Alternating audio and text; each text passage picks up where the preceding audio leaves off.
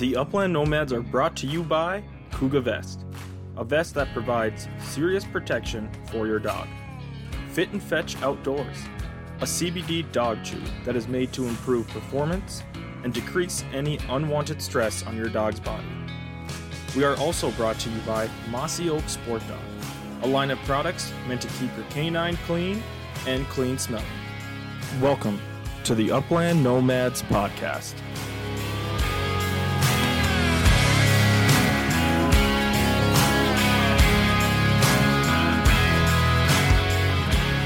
Welcome back to another episode of the Upland Nomads podcast. Well, I'm going solo tonight. Michael's MIA, and I'm joined by Cody Tilk. That's right. All right, Cody, you want to tell us just a little bit about yourself? Yeah, so obviously, my name's Cody Tilk, coming here from central Iowa.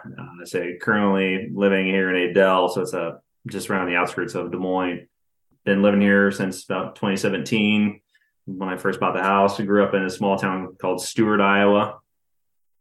Pretty much just always been a local central Iowa boy all my life. Nice. You didn't hop any borders like we did. Nah. So, Cody, what kind of dogs do you run? Currently right now, I run Vizslas.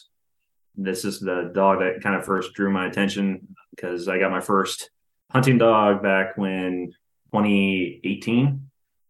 Just because I was kind of looking into dog breeds and everything, because all my life I've always grown up with, labs and German short-haired pointers, and I was kind of wanting to see something different because I always see those and Brittany's in the field. And so my dad sent me a message one day saying, "Hey, why don't you look at these?" So I looked into Vizslas, and a lot of the personalities I was looking into, like they're super loyal dogs, and I really wanted a hunting dog that was going to be first dog in the field and the last dog out, because I'm very passionate about the uplands and hunting, and wanted a dog that was going to be an athlete. Do you just upland hunt then, Cody, or you? So currently just do upland hunting. I do dabble a little bit into some dove hunting, obviously before the pheasant season, everything starts here in Iowa, just kind of wet the whistle, so to speak. But growing up in the past, I did do a little bit of waterfowl with goose and duck. But mainly my passion is the uplands. I think you're like the third guy from Iowa for sure. And I don't think anybody's really said deer hunting. Yeah. Which is surprising. My dad was a big deer hunter back in the day, especially like southern Iowa or even around Winterset. I've heard is king here in Iowa as far as deer goes. But they're lousy around here. There's just deer everywhere. No deer around here, so kind of get into your hunting background. Who got you started hunting?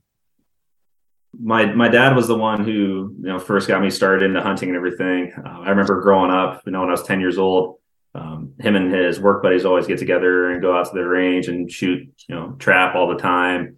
Then when I got older, he would start taking me along with and everything. And I remember first time, like he hung this clay pigeon up on a tree branch and he had me shoulder his 12 gauge. Oh God, what was it? A Charles Daly 12 gauge. And he had me shoot it. And I remember, cause I didn't know any better, I went running over there after I shot it, thinking I could see it, and it was already broken to pieces and everything. And that honestly is what kind of sparked my passion for hunting. Cause then I remember shortly after that, he took me out turkey hunting in the spring for first season. And unfortunately I didn't get anything, but I do remember taking out to the range, just him and I, and we were leaning up against a tree and shooting at a pop can about 35 yards. And I remember I was young at the time, ball on bloody murder, because I was afraid of the recoil. And as soon as I shot the gun, I was just hooked. Do you still turkey hunt now? No, I don't have the patience. That season's coming up here. Yeah. I had a guy earlier today, because I also work at a gun store. He came and he was talking to me about it and everything. And so, I think it's next weekend, I want to say. I don't do North Dakota, but Minnesota is where I go. It's only a 40-minute drive to the hunting land there. And I think it's April 12th that it opens. So 2 weeks still tomorrow, but yeah. No, my biggest thing is if I can't take my dogs with me, then I don't want to hunt. Right. That's how I've kind of gotten to be. I say I used to be really big into whitetail hunting, bow hunting at that, and I got my first dog. Not that I didn't go pheasant hunting or grouse hunting before that, but it was more or less like, oh yeah, it's a lot of fun, but it'd be a lot more fun if I had a dog. Yeah. And then I got rigs, but did it growing up. I mean, shoot, I think I had rough grouse in my backyard growing up. It was stupid. Mm-hmm. So, what was the first like upland bird you first started hunting then? Oh, so the first bird I ever, I mean, Iowa ringnecks was the first bird I ever got. I want to say that I would have been in about, I think 8th grade was when I got my first ringneck. We were up in northern Iowa, and I remember my dad bought me my first shotgun as a 20 gauge Mossberg, and it was opening weekend, and I just remember this bird flushed off of my dad had a GSP at the time named Blazer, and I shot it, and I remember running over to get it and everything. I was pulling up, and I thought it was a hen. And all of his buddies were joking saying it was a hen, but it was actually a very, very young ringneck pheasant. I could barely just see the white ring around the neck. Yeah, that'll happen. A little bit of a rookie hazing, but no, I was there for it, and it was just like I said, it became an addiction after that point. I say, but your season starts like what, end of October for Iowa? Yeah, it's always the last weekend of October, so I've never ever really celebrated Halloween. I say that's kind of a late start because I think this year we're like October 7th. So is when our season opens. Pretty much resident only, unless you have private land you go to. But then, so you just chase mainly ringnecks then, or? Yeah, so mainly pretty much growing up all my life. I mean, like I said, we were all over the ringnecks here. But then at that point, we were doing a little bit more waterfowl, duck and geese, because he also would run. We had like white labs growing up also too, so we got into that. But then once my dad just had, because his lab passed away, we just had the GSP. We got more into just the uplands. Because we constantly do a lot more trips around Iowa, because mainly we hunt, I would say, honestly, the west half of the state of Iowa. And so we just do a lot more traveling and everything. And yeah, so that's when we started getting into it. How long does it take to get from one side of the state to the other, north to south? Well, let's see. Well, we're here in central Iowa. About where we're hunting up in northern Iowa, it's about a good 2.5, 3 hour drive. So that's not so bad at all. Yeah, especially if you're driving on I-35 going north south, it's not a bad drive at all. No, quick couple hours. I mean, couple hours doesn't even get me out. It gets me closer to prime pheasant hunting country, but not quite. Yeah, I mean, my dad always tells me about like the glory days back when he was in high school. Like, it was the town Greenfield, Iowa. Used to be like the Mecca and everything, but then we had a couple of really bad blizzards back in the day, which kind of brought down that pheasant population. And as I'm just be 100% honest, this past couple of seasons we've had, I mean, every year bird counts and what I'm seeing is just gets better and better and better. I know people talked about Iowa's like surge like the last couple of years of like their pheasant numbers. I wasn't sure when you first started hunting how those numbers were to where they are now. I say they have significantly improved.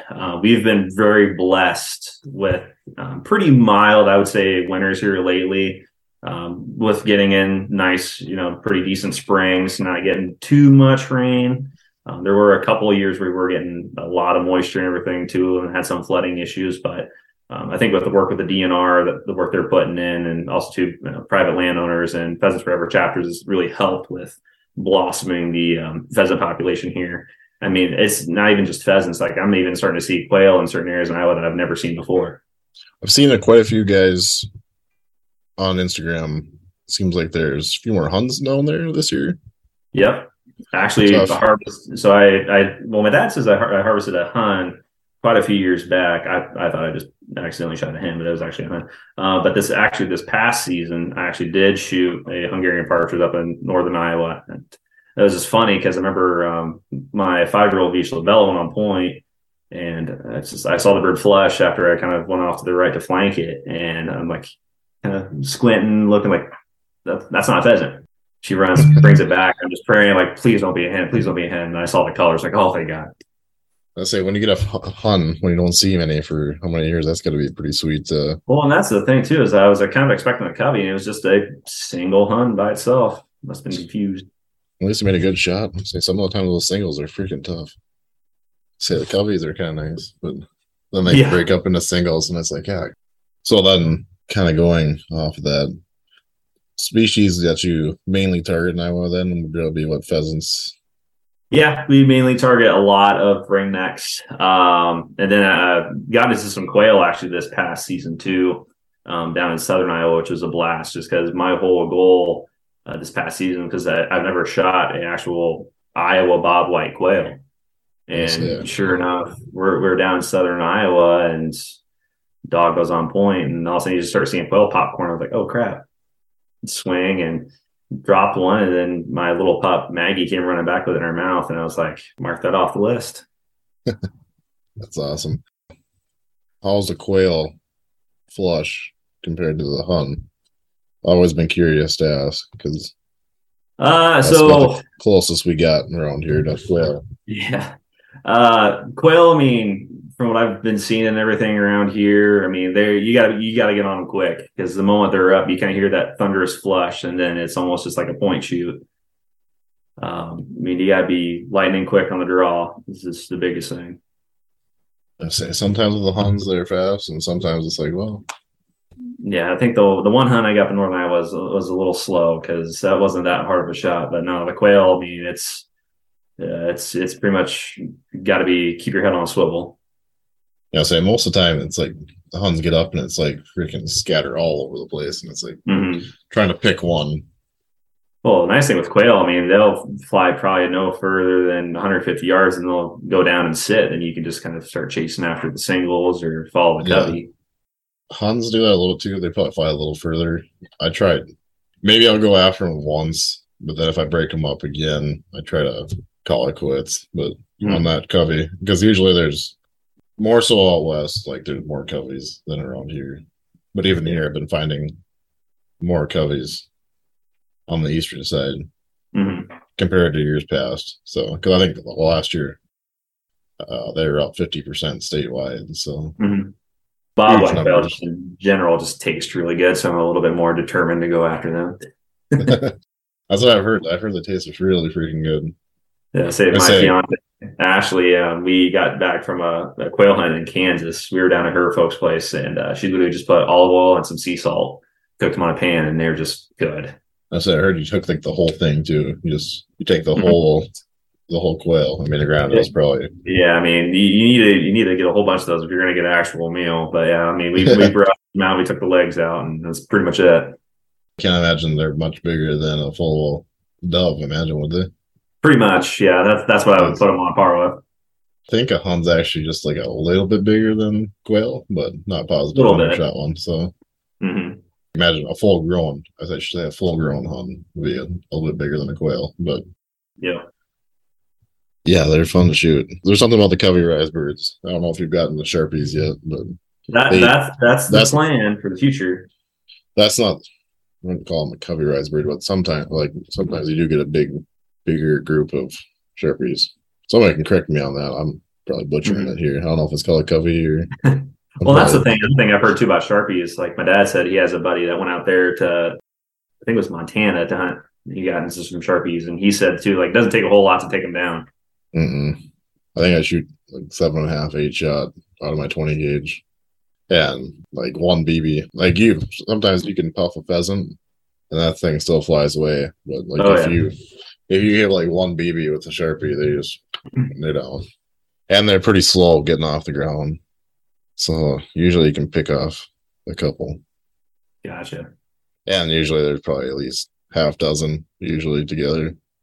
And you can correct me if I'm wrong, but don't Sharpies make like a laughing kind of sound when they get up? Yeah, they laugh at you while they fly away. When I first started hunting, I was like, I'm so nervous because I don't know. I don't want to mistake him with a hen pheasant, but you can. Like, you're not even hunting like remotely, usually like the same type of cover. So maybe if you're like on an edge of an egg field, gotcha, then maybe like on a fence line or something, because I found Sharpies there too. But most of the time you're walking cover that's just above your ankle. It's like super nice to walk because it's not cattails or anything else.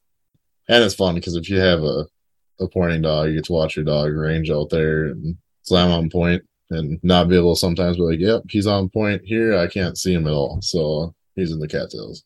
Yeah, I've done one too many what do they call it, death marches and cattails here in Iowa. So I tend to just stick the outside and I'll just let my dad and his black lab go in. I try to stay to the middle or stay to the outside too, but then all of a sudden the dog will veer off into the inside and it's like, well, all right, Riggs, no, I gotta come after you because now it's like, yo, you're on point. Awesome. How it typically goes. Right. So kind of getting back into your Vizslas or Vizslas. I'm not going to upset anybody here. So you actually just got done with your first litter. Yep. Say I want to call myself an upcoming dog breeder, just because I got into breeding honestly because the first Vizsla I picked up back about 5 years ago. Her name's Bella. She was my first ever gun dog. I did all of her training, everything myself. And honestly, throughout her years hunting with her, I honestly believe our group wouldn't be having the success that we've been having just because I'm super passionate about the uplands, but I also know that Bella is also super passionate about hunting. I mean, I can literally go get my Blaze orange on, go get my gun out of the safe, and she's up right out of bed, ready at the door, ready to rock and roll, throw on my e-collar, throw on my vest, let's go hunt. She's just been such a, everyone talks about having like that once in a lifetime dog. I love talking about her, but no, she's been great. I mean, she's the first dog in the field, last dog out. She's just a rock star. That was the reason why I ended up getting into breeding. Was actually I was at Pheasant Fest this past year in Omaha, where I ran into a guy named Doug, and he owns Crimson Meadow Vizslas over in eastern Iowa, where him and I just connected. He's been breeding Vizslas for over 30 years. I wanted to get into breeding because since Bella was such a great, phenomenal dog, I wanted to carry on her lineage. I wanted to do honor and service for the Vizsla breed. So my goal is to get her bred out to their dog named Wrangler. And my goal is to keep a female pup from the litter. Okay. So what steps did you have to take to get you have to get certified, I'd imagine, to I suppose you don't have to, but so no, you don't have to get certified, but I actually went the extra mile. I actually leaned very heavily on Standing Stone's YouTube videos because they actually have like a breeding and puppy series on their YouTube channel where I watched the puppy series, but yeah, so very good videos. Yeah, so like Kat, for example, Kat the dog trainer, she would go in detail about breeding, what steps they took and everything throughout their breeding process. And I literally would just every day watch and drill those videos into my head. So that way I had a nice, good educational base before taking on such of a challenge. So like, for example, I went the extra mile with all of our puppies. I made sure Bella got her OFA test done for her hips. Because Wrangler had his OFA hips done for him, which were excellent. He also had DNA testing done, his eyes testing done. And I did Bella's hips, and her hips came back great too. Because I wanted to make sure that I had the best start for our pups out the gate. Because I forgot to mention this earlier. When I first picked up Bella from her breeder, we didn't necessarily have the best start. Literally, I brought her back super excited, went the extra mile, got all the dog training stuff, the toys, the dog food and treats and everything. About a week after having her, she developed parvo. Oh, geez. I'm the type of guy where I wear my heart on my sleeve. Obviously I'll show my emotions and everything. And I was just a wreck. I went down to the vet with my mom. Vet looked her over, did the test and everything. And they said she had basically about a 25% chance of surviving. So of course I'm a wreck. My sister came over later that night, totally disinfected my house. I'm like checking with my vet basically because I was a trainer at Lifetime at the time. And I was calling my vet basically like every hour on the hour, checking and say, hey, how's she doing? Hey, how's she doing? They were probably getting sick of me calling, honestly. But no, after about 5 days, they said, nope, she pulled through. She did great. My dad actually, he dubbed her the Parvo puppy. Horrible. That's her nickname. So nope, say she pulled through, and at that point, I knew if she could handle going through that, this dog can do anything. And she's just been phenomenal. So that's why I ended up wanting to carry on that lineage. How was your first hunting season with Bella then? Really good, especially since it's my first time training a dog and everything. Did a lot of work watching videos and everything from Standing Stone. I also took some inspiration from Scott Linden from Wing Shooting USA and watching his training videos and read some books.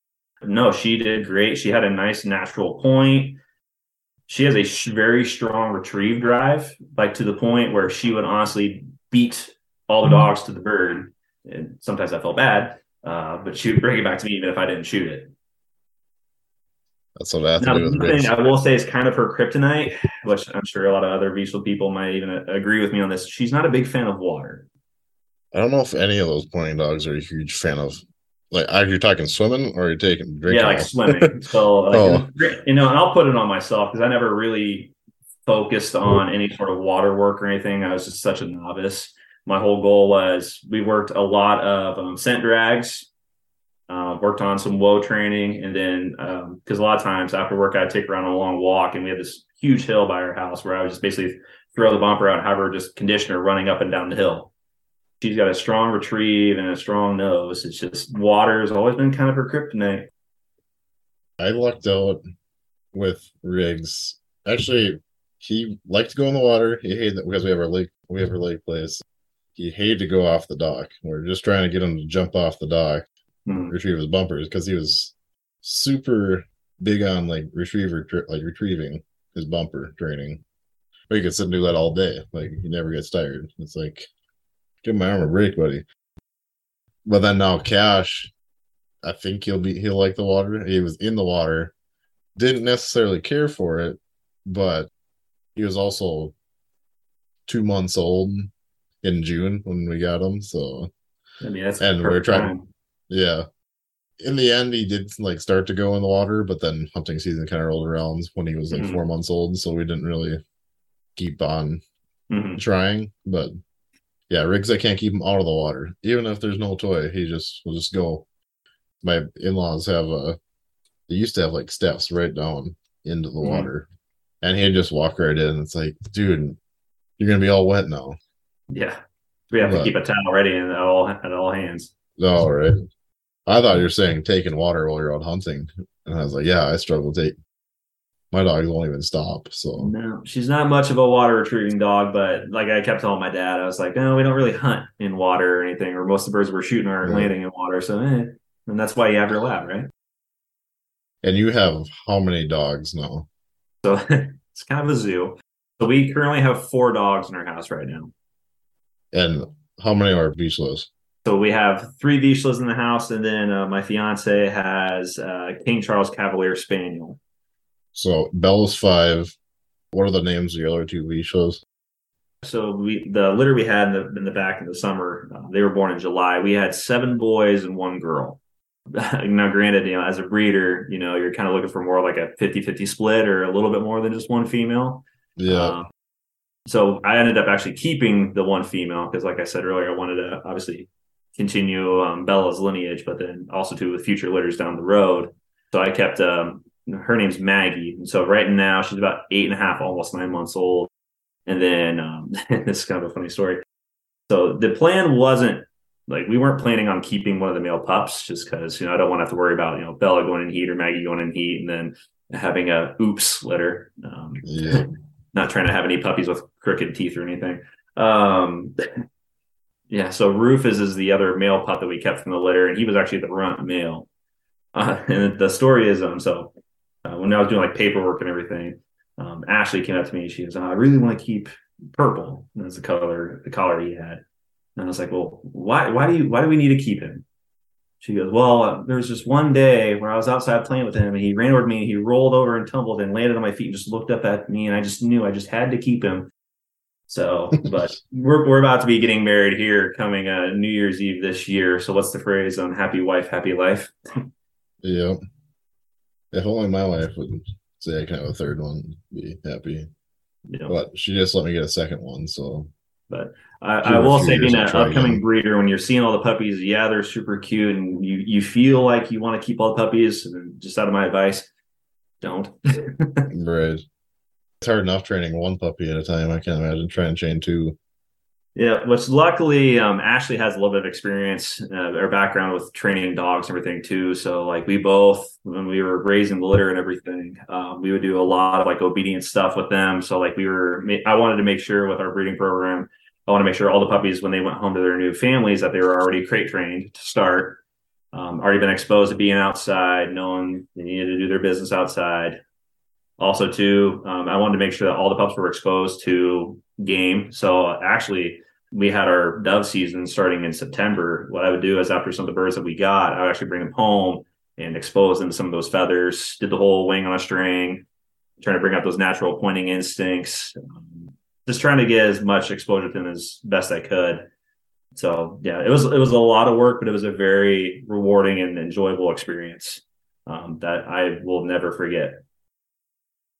So then, on top of the breeding, you've talked about becoming a trainer, right? Yep. Where are you at with training? Do you have any just your own dogs, or do you have any So clients? far, just my own dogs. So yeah, up and coming trainer and everything. My goal, obviously, our goal in the future is actually to start up our own official kennel and have an LLC because I want to do dog training and then also to continue the breeding program and everything in the future. A lot of my experience has been leaned heavily on Standing Stone, and I really enjoy their methods because I do a lot of clicker training, and it just works best with me. And then also to just reading more books and just taking in that knowledge. Nice. Mhm. Like, where are you at now with everything breeding wise? Do you have any litters planned this next year, or Yep. So we do have planned to do another a repeat breed with Bella and Wrangler this summer. But honestly, I'm on the fence on if I want to do it this summer or wait till next summer. Just because right now I'm doing so much training with Maggie because right now we signed up for NABDA because I okay? want to take her through her natural ability test. And I want to make sure I dedicate my time to her to make sure we're prepared for that. So that way that'll help us furthering the line down the road. Nice. And then what is your plan with your male dog? So we actually got him fixed. Just because, like I said, I don't want to have any oops litters or anything too. I have done some training with him and I've ran him out the field a couple times and he's getting there. He wasn't so much of a bold puppy like Maggie was from the litter. I think with more times running him in the field and just getting him, more confident, more comfortable. Because I'll run him in the field with Bella, his mom, a couple times throughout the week. But I think he'll just need to take a little bit more time. But I think he'll come along. Nice. But he's got a nice, good natural point and everything too. I just want to make sure that I introduce him to gunfire properly. Because there was one time actually this past season. I don't want to go down a rabbit hole or anything, but I actually took the two pups down to southern Iowa just to run them. Sure enough, we went into this IHAP that was down there that I wasn't honestly expecting much. About 30 yards away from the truck, Maggie slams on point. I walk in, then I had about 20 birds literally just get up in all directions. And at that point, I was like, oh, I got to shoot. But Rufus had never been exposed to gunfire at that point. So that's an error on my part. But he did fine. He kept up with us the whole way and he handled it like a champ. That's always like the nerve-wracking thing was like getting to the trying to do all the stuff. And I got for my first dog, I did not have a starter pistol. Well, actually, I still didn't have a starter pistol, but a 22 pistol. Just trying to get to that point and like, oh, is he gonna do good? Like, is he gonna be able to Yeah. handle this? Like all this other training, like, and Yeah. now he's finally like ready to go be introduced to gunfire. Like, I hope to God this actually works. And then I thought Cash was deaf for a while because he didn't listen to shit. Did I it was, face him a we, bit? the wife and I were like, "Is he deaf? Like, I don't know if he can hear us." Yeah. But no, he was easy. Like we started out. That was a method I learned at Pheasant Fest, just kind of like working out in front of him and then firing around, letting him go and get it and go Mhm. retrieve. I'm probably butchering that. It was something I learned at Pheasant Fest. And that's how I did it. I'm trying to remember Yeah. how I did it, but Yeah. I mean, you're on yeah, track. he was pretty easy. Then because we were doing live pigeon work that weekend with Riggs and a couple of my other buddies, my brother and his dog, and Cash was just more or less positive pigeons until I caught one and killed it. Yeah, it didn't fly away, and he got up there and just chased it down. So I was like, awesome, awesome. We're killing our first bird. Thank you, Cash. Oh, and some of those pitches, you don't know what's ever going to happen. I mean, like this past weekend, we had training day for NAVDA, and their pigeon came out of the launcher and literally just hopped out and landed on the ground, just kind of walked right in front of Maggie. I was like, stupid pigeon, fly. All right. Yeah, so now they'll just let you open up the trap, and they'll just like, yeah, I'm just gonna walk away. And then my dog's sitting on point, and it's like, oh dang, just trying to kick it, and it's Yeah, like, get up, get out of here. be gone. Right.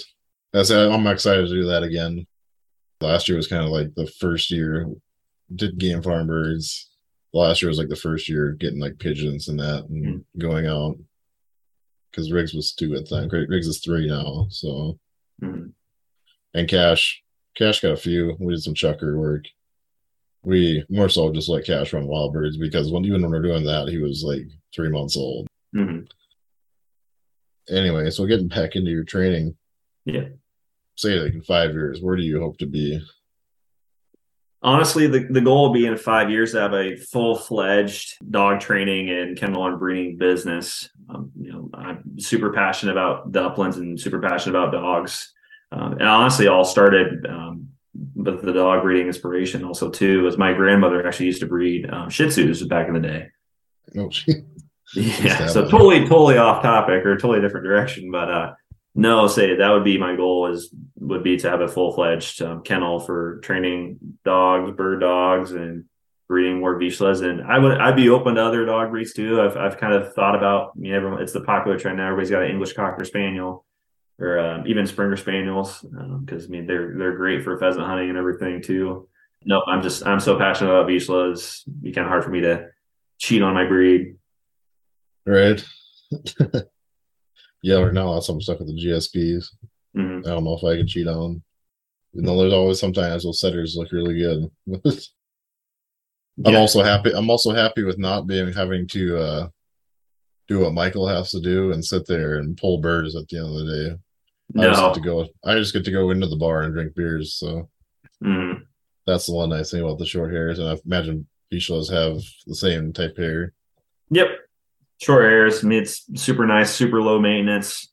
I mean, I always laugh because like Ashley's Spaniel has to go and get his haircuts all the time and all this. And I was like, I've never had to do any of that with Bella. So yeah, I can't imagine getting all those burrs out because there's sometimes where Michael comes with his cocker and she's got burrs all over her ears. Yeah, that's the one thing with that much hair. So I don't think that's just a lot of work.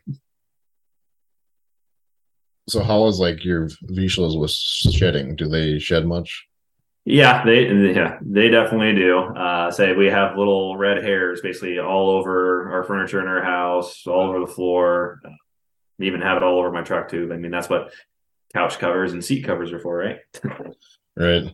Well, I don't want my dogs. My dogs have the topper on the back of my pickup, so that's where the boys go. Well, I shouldn't say that because Montana, they got too hot, and I had to cool them down quick. AC, they got to go in the AC blast, and I think it started out like in the 50s in the morning, and then it would get to like 90 by like 11 o'clock. I've never hunted at 5:30 in the morning for any upland birds, but I was out there. Yeah, okay, that's definitely on my bucket list is to hunt Montana at some point. But yeah, just all the way here from Central Iowa to Montana, that's a hefty drive. Yeah. Well, even for like, I guess I hate driving. It's still like a 6. If I left right from Grand Forks and I could hop on Highway 2 and it'd take me probably about 6 hours to go out there. But I did the longest route possible last year. I had a wedding, my cousin's wedding east of Fargo, and then my brother hopped in with me. We went out to Bismarck to pick Michael up, and then we had to go 2 hours north and then angled our way. We got out to the field at 4:30 in the morning. We can get an hour left before we'd actually hunt. And I was like, phew. Then a farmer pulls up at like 4:45, making sure we were okay because he saw our vehicle parked on the walk-in land. But Yeah, don't want to pass out from heat exhaustion. right now, we talked about possibly trying out a few different places this year. I mean, any place is gonna be a drive for us, but I mean, South Dakota wasn't bad because wasn't too far of a drive, 3 hours. I mean, yeah, it's like I said earlier, we need to get you guys down here in Iowa. We talked about heading to Kansas this year. I want to cross off quail off my bucket list. If I can cross it off in Iowa too, that'd be fine. We talked about Nebraska because one of our buddies lives in Nebraska, but he was just telling me today that he's just saw his first rooster pheasant. Oof. Yeah. Oof. and he drives a lot for work, so all over eastern and central Nebraska. Yeah, that'd be another thing I wouldn't mind getting into would be like prairie chickens. Yeah, I've heard we can't hunt them here in North Dakota. Minnesota, you have to be resident only. It's a lottery. Mm-hmm. So I think our closest, while talking with Joe from a previous podcast, he goes down to Pierre, South Dakota, and that's probably the closest place we can go. Gotcha. Yeah, it'd be different. I think I've seen them because we have prairie chickens around here. Riggs pointed one last year, I believe, because it was a little bit bigger than a sharptail, and it didn't quite make the same sounds. So yeah, we'll go with it's a prairie chicken. But they're also talked about their hybrid Sharpies. The prairie chickens and the Sharpies were breeding together. Huh? Never heard of that. Yeah, because I guess it was on like On the Wing podcast. It was actually the biology professor from UND here in town, and she talked about some hybrid birds going on. I guess the big question for that would be is what's the bag limit on the hybrids? Yeah, I think it's still 3 with your Sharpie. Look, I'm like right because we can't hunt any Sharpies north of Highway 2, which is like the very north part of Grand Forks. But everything's south Highway 2 because everything north Highway 2 is protected for prairie chickens. But I don't quite get it. South of Highway 2 is not, but whatever, I'll take it because I can drive 3 miles out of town and go shoot birds. So yeah, there you go. I mean, that's the dream right there. If I want to hunt anywhere that's that close to where we're currently living at, you'd be lucky to find a bird. Hopefully one day I can just walk out my front door or back door. Mm-hmm. One of these days. Oh yeah, absolutely. All right, Cody. Got some questions for you. Yeah. We do on every episode. Favorite bird to hunt? Oof, that'd be tough. I've grown up all my life hunting ringnecks because that's just what we've been getting into so much here. But after bagging my first Bob White down in Kansas, it's just the thrill of that quick flush from the quail is just what does it for me. But I'm gonna have to stay with my roots, and I'm gonna stay with the ringneck pheasant just because they're hardy birds. They're challenging. They like to run. They're fast. The taste good. Yeah, tastes good, especially putting a little bit of salsa or cream and mushroom soup. Well, we'll change that when you get on some Sharpies or Huns. Yeah. An actual cubby. All right. Tough one for you here, maybe. Favorite type of dog other than the one you own? That is a tough one. Is Hungarian Vizsla, the wirehair Vizsla, is that acceptable? No, you can't take that one. That's still in the same family. In that case, I'm gonna have to go with the German Shorthair Pointer. I grew up with them. They're great, versatile breeds. I mean, plus I love the coloring and everything with them too. So I'd have to go with GSP. All right, kind of question sidekick in that one. Would you ever own a different dog other than a Vizsla? I would. You would? I would. Gun dogs, just in general. I mean, I love all breeds. I mean, I'm not locked into Vizslas for the rest of my life. So I wouldn't mind getting into the fleshing breeds at some point, like a Springer Spaniel or a Cocker Spaniel. So I even joked with Ashley at one point saying, hey, so we do Vizslas and she really wants a Spaniel. Like, well, if you get an athletic one, unlike the one we currently have, I'd be down for that.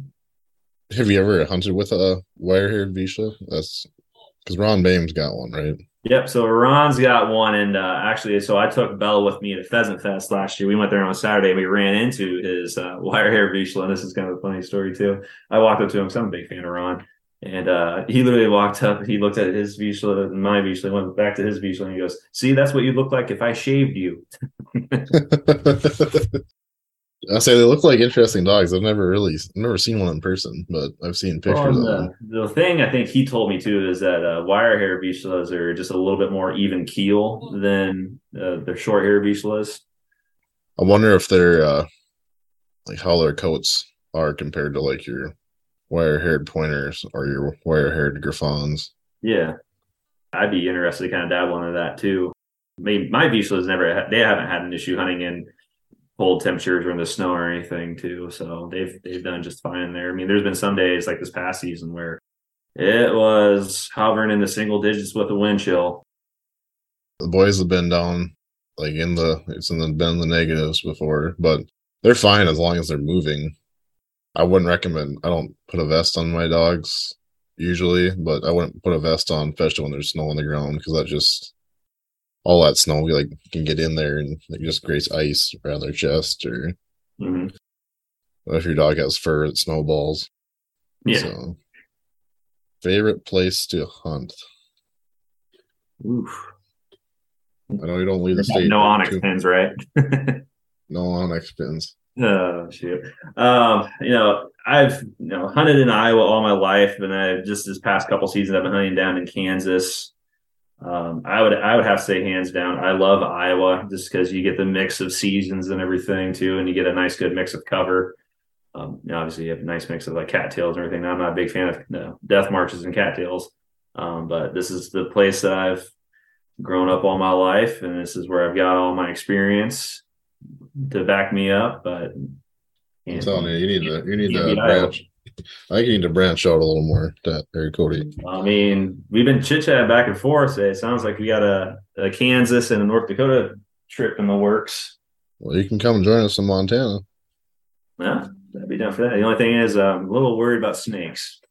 Oh, no snakes where we go. Oh, okay. No rattlers. I don't like snakes either, so I made sure. No, my luck. The vet said the only thing he's had I don't remember how many years it was that he's been doing it, but he's like I think it was like 15 years or something like that.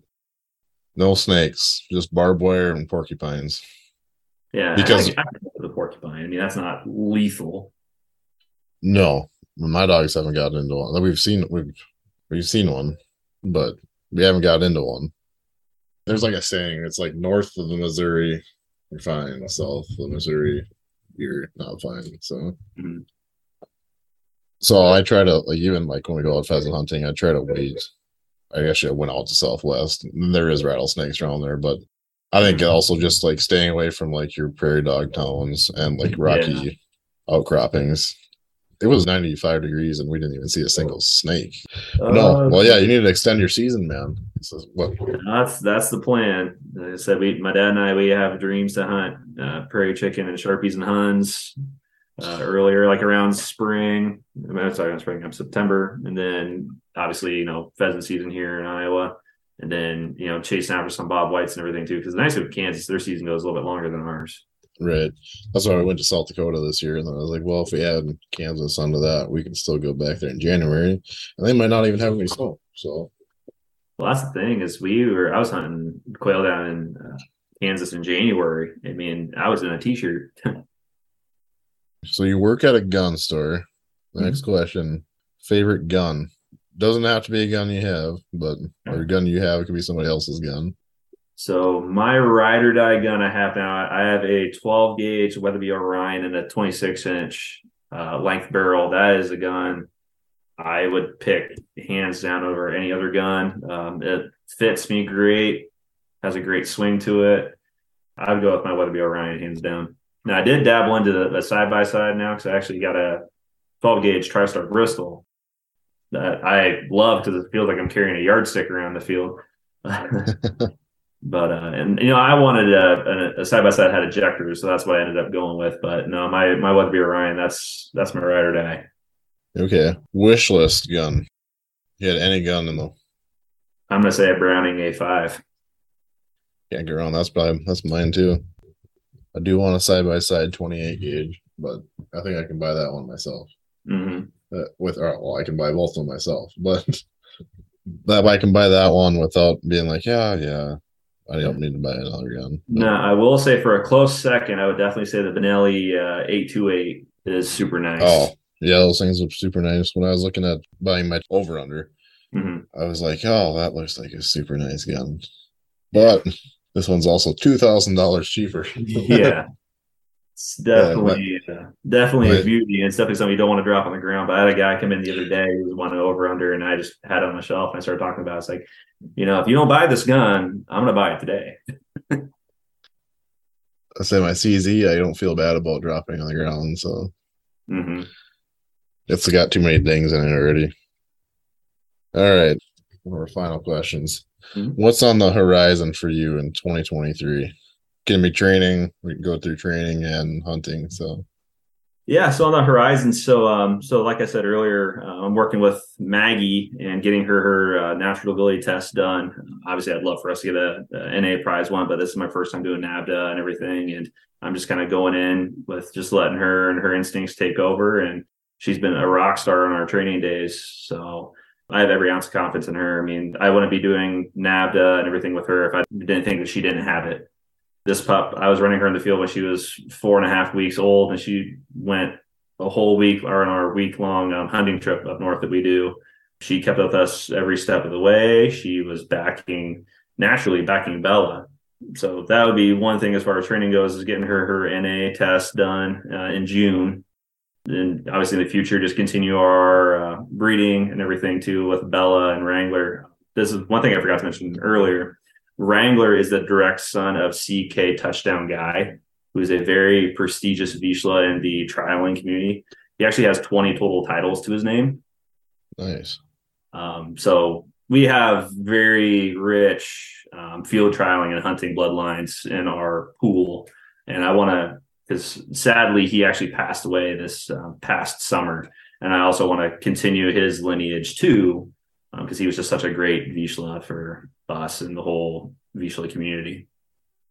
What are your expectations with your two pups coming in this next season then? Obviously, I'm not going to have too high of expectations because obviously they're pups and everything. Puppies do puppy things.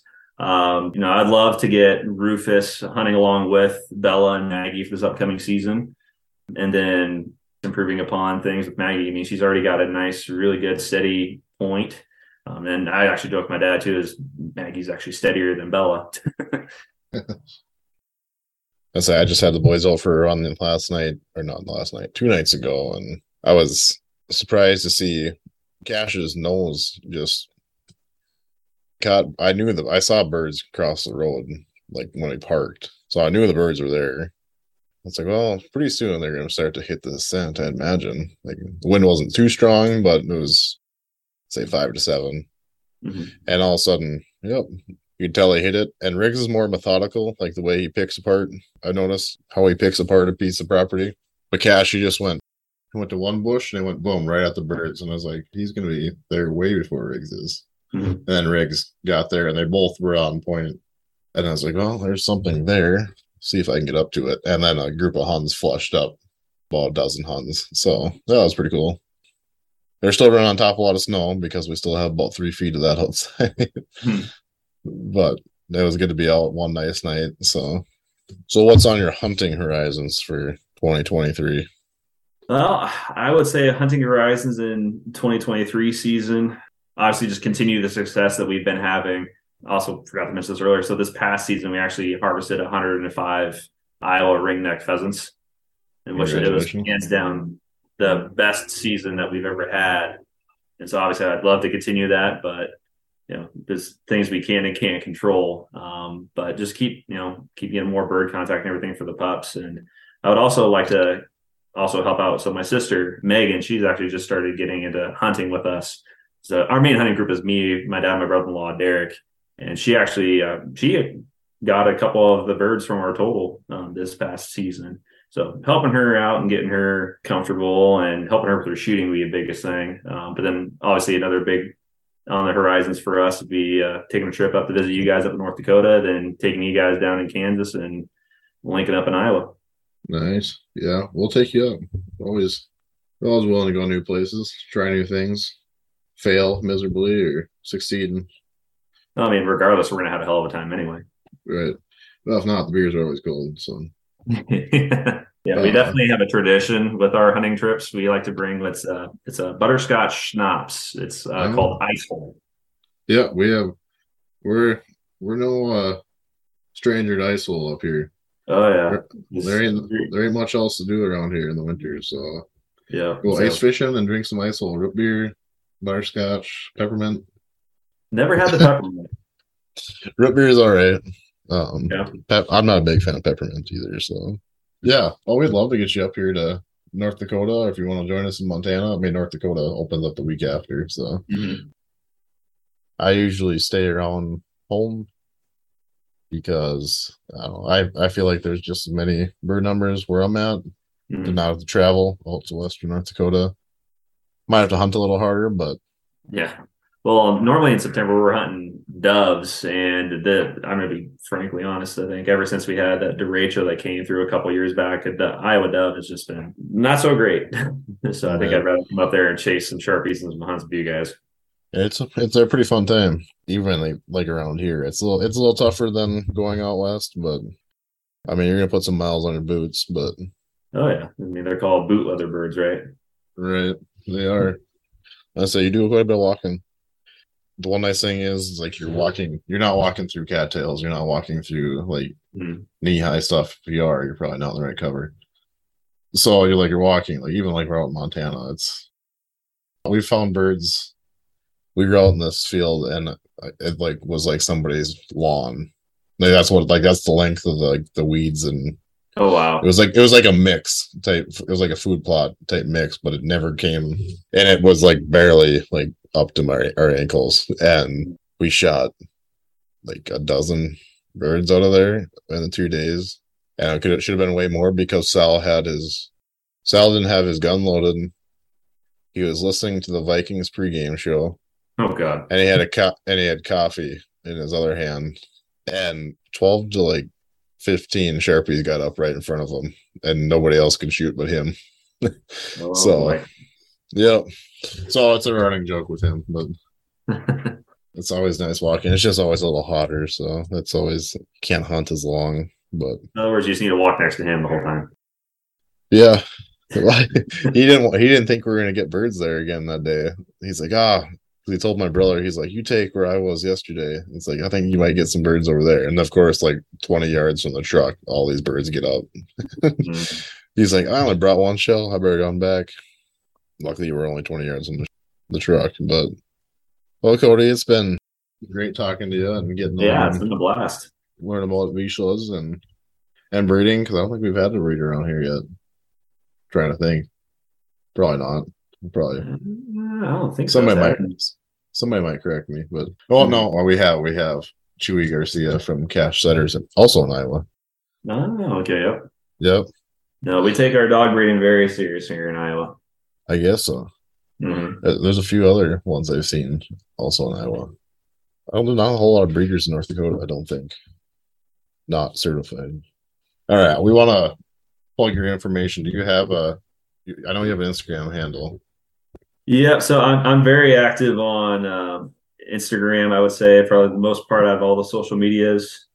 So you can follow me at CTDIA Uplander, or you obviously follow me on Facebook. I also do have a page on my Facebook for our kennel and everything. Yeah, it's CT Uplander Gun Dogs. I need to be better about posting on that, but nope. Say Instagram, I'm on there pretty much every day. Okay. Good. So people can find you there, and if they are interested in owning a Vizsla, they can reach out to you on there and pick your brain. And yeah, absolutely. So I'd be more than happy to answer any questions or anything. We also I want to put this out there. We just started a Patreon page, so if anybody wants to, they don't have to. If anybody wants to, they can subscribe to our page. We are going to be doing we decided we're going to do 2 hunt giveaways this year, so. One's will join us for North Dakota Sharpies and Huns, and the next one will be like a late season rooster camp. So, oh, there you go. I'm gonna go sign up right now. $5 a month gets you in a drawing. So, and your chances are really high right now. So, if anybody wants to join, there will be doing a few more giveaways too when we hit. Actually, I have one giveaway coming up here soon. We'll be doing another Shield gift card, and we have some supplements from Fit and Fetch Outdoors that we'll be giving away. I think 3 packs of dog supplements, and then a discount on a heavily discounted Cougar vest. So be on the lookout for that. And thank you guys for listening to this episode of the Upland Nomads podcast.